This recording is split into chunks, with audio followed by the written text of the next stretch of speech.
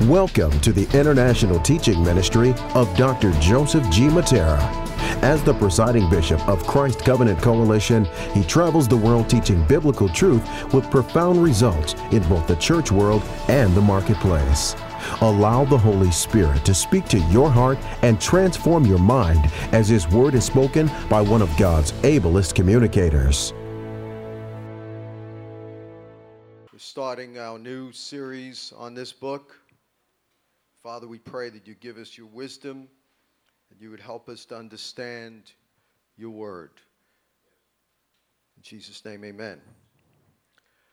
The book of James, right before 1 Peter and 2 Peter and Jude, one of the last books in the New Testament, was actually perhaps the first book of the New Testament. The first book ever written in the New Testament was either Galatians or James, and this book was written by James, who was the biological brother, half-brother of Jesus. Does anyone know why I said half-brother of Jesus? Why? Why couldn't he have been the full brother of Jesus? He's not the Son of God. Why? Well, was Mary born, Jesus born of a virgin? Right. Jesus was born of a virgin. So that means Joseph was not his biological father. You got it? So Mary was what they shared in common. Be that as it may, James was the half-brother of Jesus, the half-brother of Jesus. And if you want a list, and this is one thing the Roman Catholic Church don't want you to read. If you want a list of all of Jesus' half-brothers and sisters, there was at least 6 that we know of. You go to Matthew chapter 13, and it actually lists his brothers and sisters because they claim Mary ascended into heaven as a virgin, which is not true. So he was a half-brother of Jesus, and he did not believe in Jesus as the Messiah until post-resurrection Sunday. After the resurrection, he believed. How do I know he didn't believe? Because in John 7, it says in verse 2, now the Jewish Feast of Tabernacles was near, and Jesus' brothers, with a plural, that means more than one brother, advised him, leave here now and go to Judea, so that your disciples may see your miracles that you are performing. For no one seeks to make a reputation for himself, does anything in secret. If you are doing these things, show yourself to the world, for not even his own brothers believed in him. That's why Jesus said a prophet has no honor in his hometown. And so, if you're having a problem with your physical brother or sister and their sibling rivalry, don't feel bad. Even Jesus, the Son of God, had it. But he was converted after Jesus revealed himself to him at the resurrection. It's also very possible the one who wrote the book of Jude is a half-brother of Jesus, because one of his brothers mentioned in Matthew 13, his name is Jude. But we don't know for sure about that one. In 1 Corinthians 15:7, it talks about how Jesus appeared to over 500 of the brothers, to Peter and to James. So Jesus specifically appeared to the author of this book, and that was probably when he got converted. This book is considered the New Testament equivalent or counterpart to the book of Proverbs. It only mentions the name of Jesus once, actually, and it's filled with what's called aphorisms, which are brief quotations of wisdom. It's things that, a lot of you might read John Maxwell, other things. There are brief quotations. This book is filled with wise sayings, just like the book of Proverbs, the sayings of the sages, S-A-G-E-S. Sages are wise people. So in the Old Testament, and Jesus said this in Matthew 23, he not only sent prophets to speak to the kings and to the nation, but it says he sent wise men. These were the sages. They were not necessarily prophets, but people who had great wisdom from understanding the ways of God. And tried to bring correction to Israel. So James would be considered a New Testament sage, a person of great influence. As a matter of fact, he had so much influence that by the time we read Acts chapter 12, and I'm not going to read through all these scriptures, you just got to read it yourself, it seems as though James exceeded Peter as the leader of the church. James became the literal leader, the head bishop, if you will, or head apostle of the whole church. And we see this clearly in the first general council of the church in Acts 15, where all of the leaders came together to discuss a very important matter of the gospel. And it says that Peter spoke, but his word wasn't final. James, when he spoke, he ended all arguments, made the decision, and everyone listened to him. So this book is written by James, the leader of the church. I've read a lot of church history, and church history tells us that James was called James the Just. He had a reputation of being so holy and just that even those who did not believe in Christ, and even the Jewish leaders, had high respect for him. And they said that his knees were like camel skin because he spent at least 3 hours every day in prayer, and his knees were so thick because of all the hours in prayer. And so he had a great reputation. His main call, his primary call, was to the Jews who believed in Jesus, or the believing Jews. I don't want to say the Jews who became Christians, because they did not consider themselves Christians. They were still fully completed Jews who believed in the Messiah. And that's a whole other conversation. And we could read in Acts chapter 21 how James still kept the Jewish feasts, a lot of the Jewish customs, followed the law of Moses to the greatest extent possible without doing animal sacrifices, because animal sacrifices were done away with in Christ. But he kept the law as much as he could. He followed the Feast of Tabernacles, kept the Sabbath and all of that. His call was to the Jews. That's what his calling was. Paul was called to the Gentiles. So that's why Paul did not have to live in that way in terms of following the Jewish law in that way. So let's get to the text now. It says in James, a servant of God and of the Lord Jesus Christ, to the 12 tribes in a dispersion, greetings. Count it all joy, my brothers, when you meet trials of various kinds. For you know that the testing of your faith produces steadfastness. And let steadfastness have its full effect, that you may be perfect and complete, lacking in nothing. If anyone lacks wisdom, let him ask God, who gives generously to all without reproach or without making fun of them, and it will be given to him. But let him ask in faith without doubting, for the one who doubts is like a wave of the sea that is driven and tossed by the wind. For that person must not suppose that he will receive anything from the Lord. He is a double-minded man, unstable in all his ways. But let the lowly brother boast in his exaltation, and the rich in his humiliation, because like a flower of the grass he will pass away. For the sun rises with its scorching heat and withers the grass, and its flowers fall, and its beauty fades. So also will the rich man fade away in the midst of his pursuits. So let's go back to James chapter 1, verse 1. James, a servant of God and of the Lord Jesus Christ, to the 12 tribes in the dispersion. So he's writing to the 12 tribes, which means his primary focus is to the Jewish believers in Christ. Obviously, there were 12 tribes of Israel.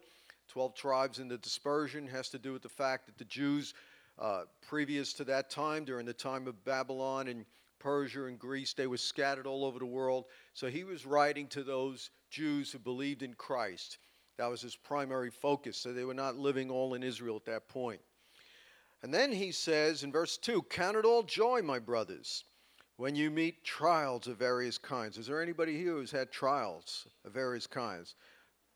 There's a few who haven't raised their hands, so lay hands on the rest of us. If you know that the testing of your faith produces steadfastness, And let steadfastness or perseverance have its full effect, that you may be perfect or may be mature and complete, lacking in nothing. So he said, count it all joy. So what he's actually teaching us is that joy can be cultivated or learned, and especially in the midst of suffering. So it's easy to feel joy when you have everything you want. Everything's going good and there's peace.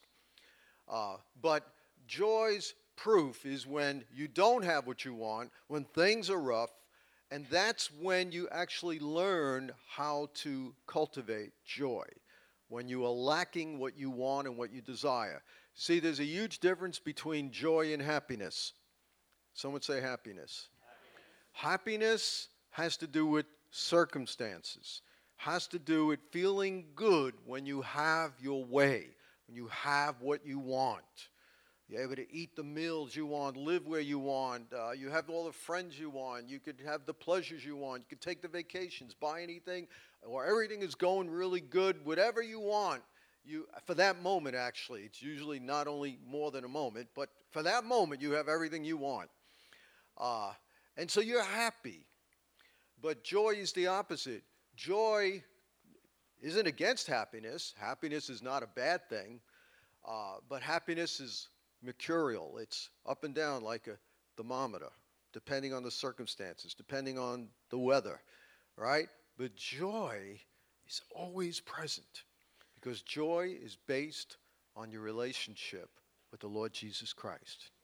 It's based on being righteous through his blood. It's based on having right standing with God. It says the kingdom of God is not involving meat and drink, but righteousness, which is first, right standing with God, joy and peace in the Holy Ghost. So we can cultivate joy.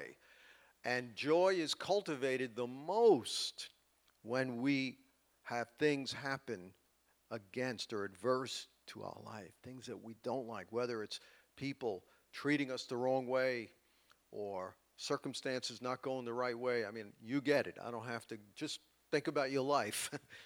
Think about things that didn't go right. And so he's saying, count it joy when. Someone say when. When we are tested. That's when you have the opportunity to get better or get bitter, to grow or to go, to run. Try to medicate yourself from your problems.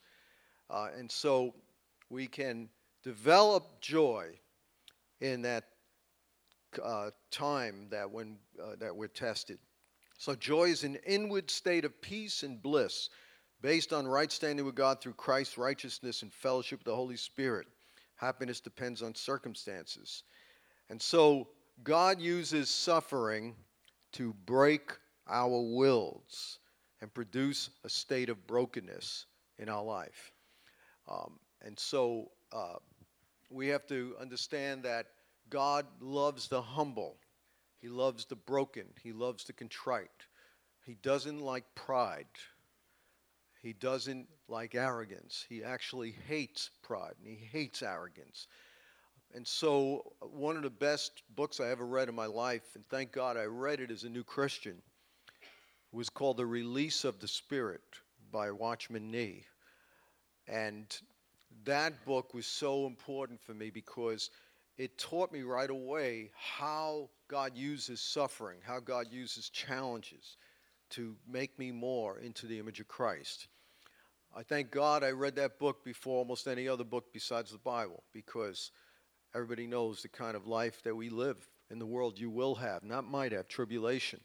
And so when I learned from that book and from the scriptures that God uses these things, that it's not an accident, all these things happen, whether it's people treating you or mistreating you the wrong way, whether it's things that take place that you didn't foresee, accidents or whatever it is that you could think of. When you realize that God uses that or redeems those situations for your good, you could learn to cultivate joy. And that is the main way you grow. One of the greatest revelations I ever received in my life was when I realized I don't just grow by reading the Bible and worship services. I grow when I'm tested in suffering and I respond to God in faith, that's when I grow the most, because I'm putting the word into practice. When I'm meditating on the word is getting in me, but when I'm tested, I have to then put the word into practice. If I don't put the word into practice, then I missed an opportunity for growth. So the next time you go through hell on earth, and yes, you do get a taste of hell on the earth. You get a taste of heaven on earth, and you get a taste of hell. When people ask me if I know what it's like in heaven, I say, yes, I do. When I walk in the joy of the Lord, I'm getting a taste. It's not the fullness, but I have a taste of heaven. But I also have a taste of hell. I've been there where I didn't want to live anymore, when I wanted to rip all the hair out of my head, when I wanted to pull the guts out of my stomach, where I cried so hard that everything on the inside almost burst out of me. I've been there. I've been in very dark places, but I've been in very good places. And so we do have a taste of heaven and hell. When hell comes your way, that is a great opportunity for you to cultivate the joy of the Lord. Because it's not based on what you have and what people think of you. It's based on what God thinks of you. And God loves you, redeemed you, and gave himself up for you. And so you cultivate your joy based on that, not on anything else. And so God used tests, as some of my friends would say, God used testises to mature us emotionally and spiritually so that we will lack nothing. I love this, so that we will lack nothing. Man, God doesn't care how much money you have. God doesn't care what kind of title you have on your job. Now, God will use it. God will use nothing wrong with money. God will use money to bless his kingdom, and sometimes God does bless people with a lot of money because they obey him, and that's their calling. But God's definition of lacking nothing has nothing to do with money. Because he's talking here in the context that even a poor person is exalted in faith. He says you can lack nothing when you count it all joy, when you go through hard times. Because his definition of lacking nothing has to do with emotional maturity and spiritual health. Lacking nothing is a state of being, not a state of having. Do you understand that?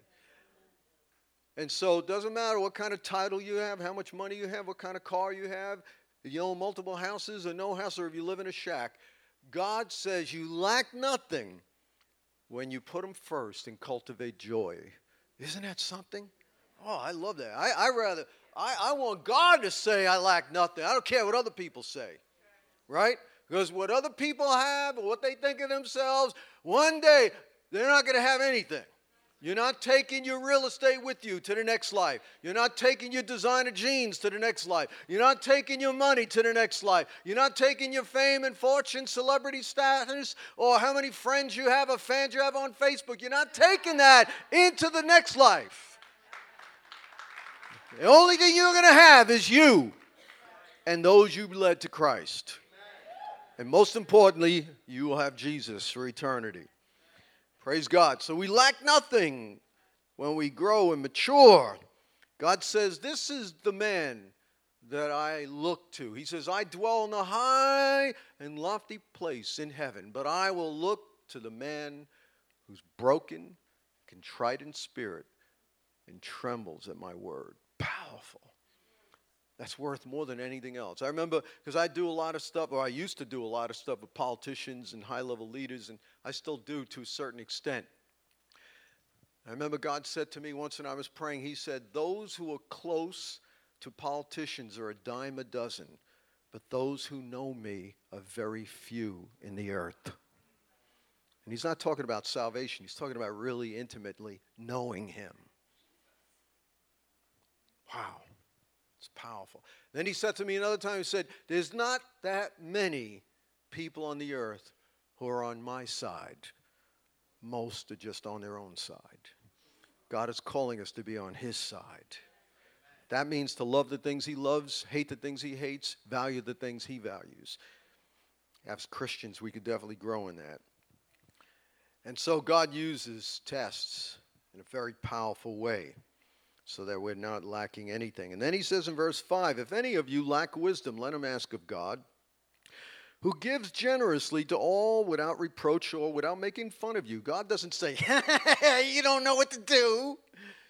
He doesn't make fun of us for lacking wisdom. He actually honors it when we admit we lack wisdom. He doesn't like us just going gangbusters into something without praying, without seeking God. You have people who are moving, go from job to job, church to church. You ask them, did God tell you to move? What?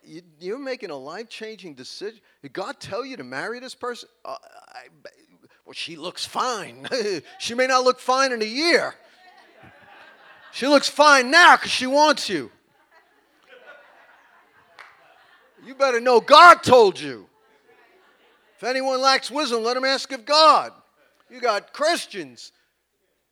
Oh, I'd rather live here because it's nicer. Oh, really? I'd rather live in God's will. That's the nicest place on the earth.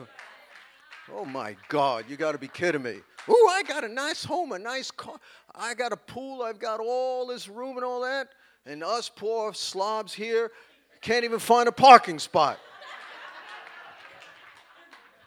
Oh, my God. I could sell my house, buy 5 of those houses. I'm in the will of God. That's what matters. If God sent me to Iran to live amongst the Muslims, that would be the best place on earth. Wherever God wants is the best place. If any of you lack wisdom, let him ask God, who gives generously to all without making fun, and it will be given him. So wisdom here in the context of, remember I keep teaching you, don't isolate a verse. I hate chapters and verses. I wish it was just one flowing letter so we'd interpret it correctly. Wisdom here in its context is how to live wisely in spite of trials and tribulations and suffering. A lot of us make real stupid decisions when we're under stress, when everything's going wrong, right? I remember somebody used to say, you don't know what's inside of you until you're squeezed. You squeeze a ketchup bottle, you know there's ketchup inside, right? And so when you're really tired or when you're really stressed out, when you're really going through it, you need to walk in wisdom and not respond impulsively and do stupid things. That's why it actually says later on in James, the anger of man does not work the righteousness of God. Never make important decisions. Never send an email or a text or talk to anyone when you're angry. My God, the things I've said and done.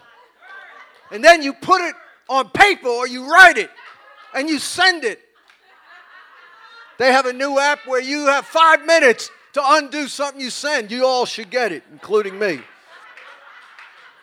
I wish we could do that with words we speak. Somehow I wish I could take that back. Well, the best thing to do, shut up when you're mad. One time I was mad at somebody and I wanted to send a text. I waited. I said, I'm going to give it 24 hours. The next day I was still mad. I'm going to give it another 24 hours. I'm still mad. 3 days later, I'm still mad. I never sent a text. I wanted to send a foot where the sun don't shine, but that's another story.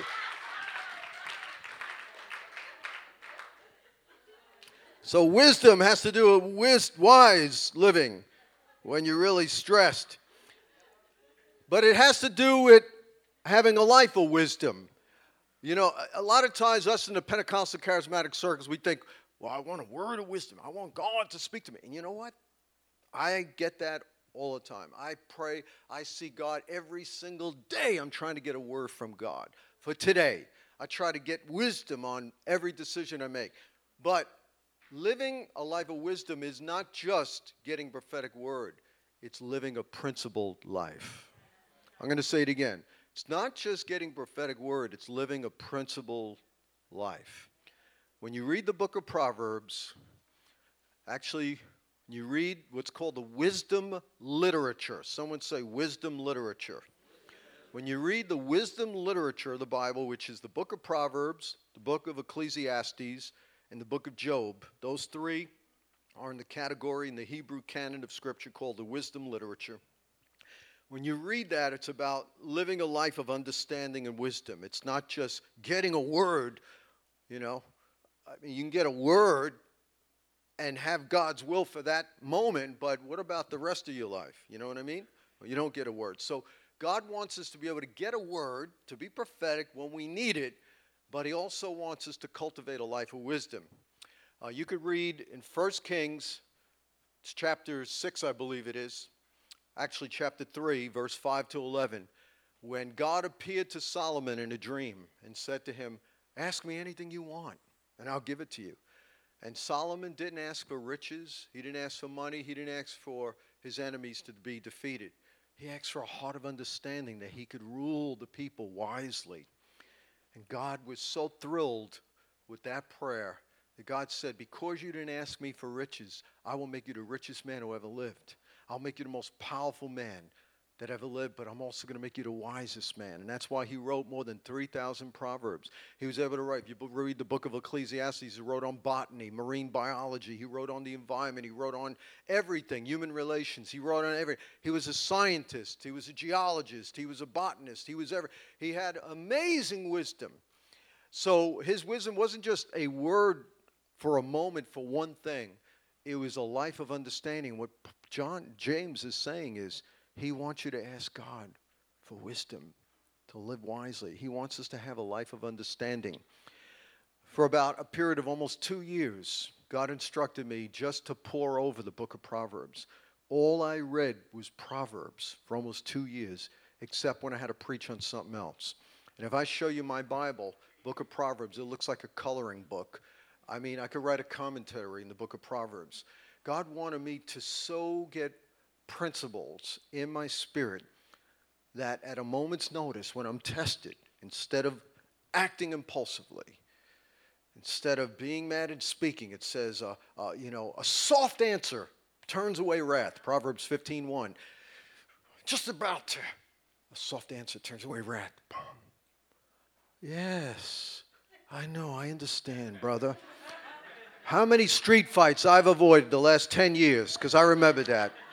With road rage. You drive in New York City, oh my God. I was taking my daughter out driving the other day, and I'm telling her, don't go past the speed limit until after you pass. So she's driving 25 miles an hour. Everybody in behind. I wanted to get out and teach someone a lesson. And I said to myself, Joe, you'd be doing that too if you were behind someone like that. And in New York, we're so uptight in driving. I don't know what you drive. I went to San Diego a few weeks ago to do a conference. Everybody is nice and easy. And I'm thinking, my God, we are uptight. But I still rather live here than San Diego. Boring. I didn't like it, I'll be honest with you. It was boring. Anyway, I don't like uptightness. But I like fast-flowing things. So we need to have wisdom. We need to have understanding.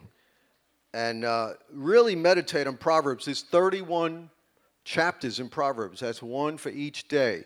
For many years, I would begin my day by reading a chapter in Proverbs according to the day of the week. So today's the 12th. I would read Proverbs chapter 12. And I'm telling you, it's life-changing. So let's go to verse 6. We're asking for wisdom, but let him ask in faith, without doubting. For the one who doubts is like a wave of the sea that is driven and tossed by the wind. Let not that man think that he will receive anything from the Lord. He's a double-minded man, unstable in all his ways. So he wants us to ask for wisdom and understanding, but in faith. What is faith? Faith is trusting God. Faith is trusting God. Now, would you give your Social Security number to anybody you met on the street? No? Why not? Are you a harsh man? Are you a harsh woman? You're untrusting? No. But you would give it to your spouse. I hope. Some of you may not. Don't say anything. This is holy ground. We don't want no fights. There are some people you would give it to. Well, it has to do with trust, right? How do you trust somebody? By spending time with them, getting to know them. What does that mean? That means how in the world are you going to have faith to ask for wisdom if you don't know God? We're not talking about salvation. If you don't spend time with God and get to know Him and see Him in action, you will not trust Him. And if you don't trust Him, when you're going through the fiery furnace, when you're going through hell on earth, it's going to be hard to stand your ground.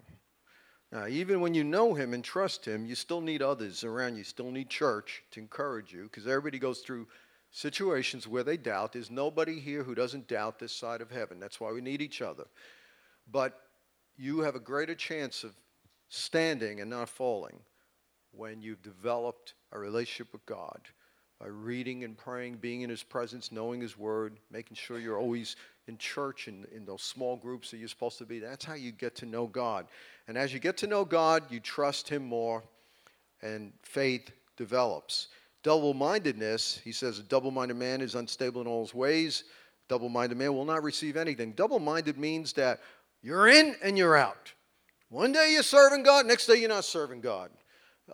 Some people, they're like chameleons. They change color based on who they're with or their environment. When you're with Christians, you're on fire for God. And when you're with worldly people, you're worldly. I remember reading 1 Corinthians 9. I used to justify it. I said, well, Paul said, with the Greeks, I'm like the Greeks. And with the Jews, I'm like the Jews. And without the law, I'm without law. And in the law, you be all things, all people. And I thought, wow, and God had to show me that doesn't mean you sin like the sinners. It just means that you don't act religious when you're with unsaved people. All right? When you're with saved people, you can say, praise the Lord, hallelujah, shadabandadabasita. Even some of those Christians, I think you're nuts, including me. No, I'm only kidding. But when you're with unsaved people, those who don't know the Lord, you don't speak in tongues, start quoting scriptures unless God really shows you to do that. Then it's different. So a double-minded person is somebody who acts like their environment. God wants us to be firm, committed to Him, no matter who we're with and no matter what trials we're going through. And last, let the lowly brother exalt in his exaltation, let the rich in his humiliation, because like a flower of grass, he will pass away. And so, again, wisdom is not necessarily meaning you have a lot of money. He's saying a poor person could have great faith. And he seems to really have a vendetta or something against rich people. But if you would look at the whole context, you got to read chapter 5. Who he's defining as rich people are the ones who oppress the poor, who rob them, and who even murder people because they're in power. So he's talking about those who are not just rich, but political leaders and leaders who take advantage of others. So Christians will read this and say, you see, it's wrong for me to have a lot of money. No, it isn't. He's talking about people who are rich and oppress the poor. But the point is, doesn't matter if you have a lot of money or if you have a little money. You can still be rich in faith, because our life is like a puff of smoke. It's like the flower of the grass, James is saying. It's here today, gone tomorrow. The only thing that'll matter, as I said before, it's not how much you have now. It's your state of being. It's keeping faithful with God. And it's living a life of wisdom in spite of your trials. Let's all stand.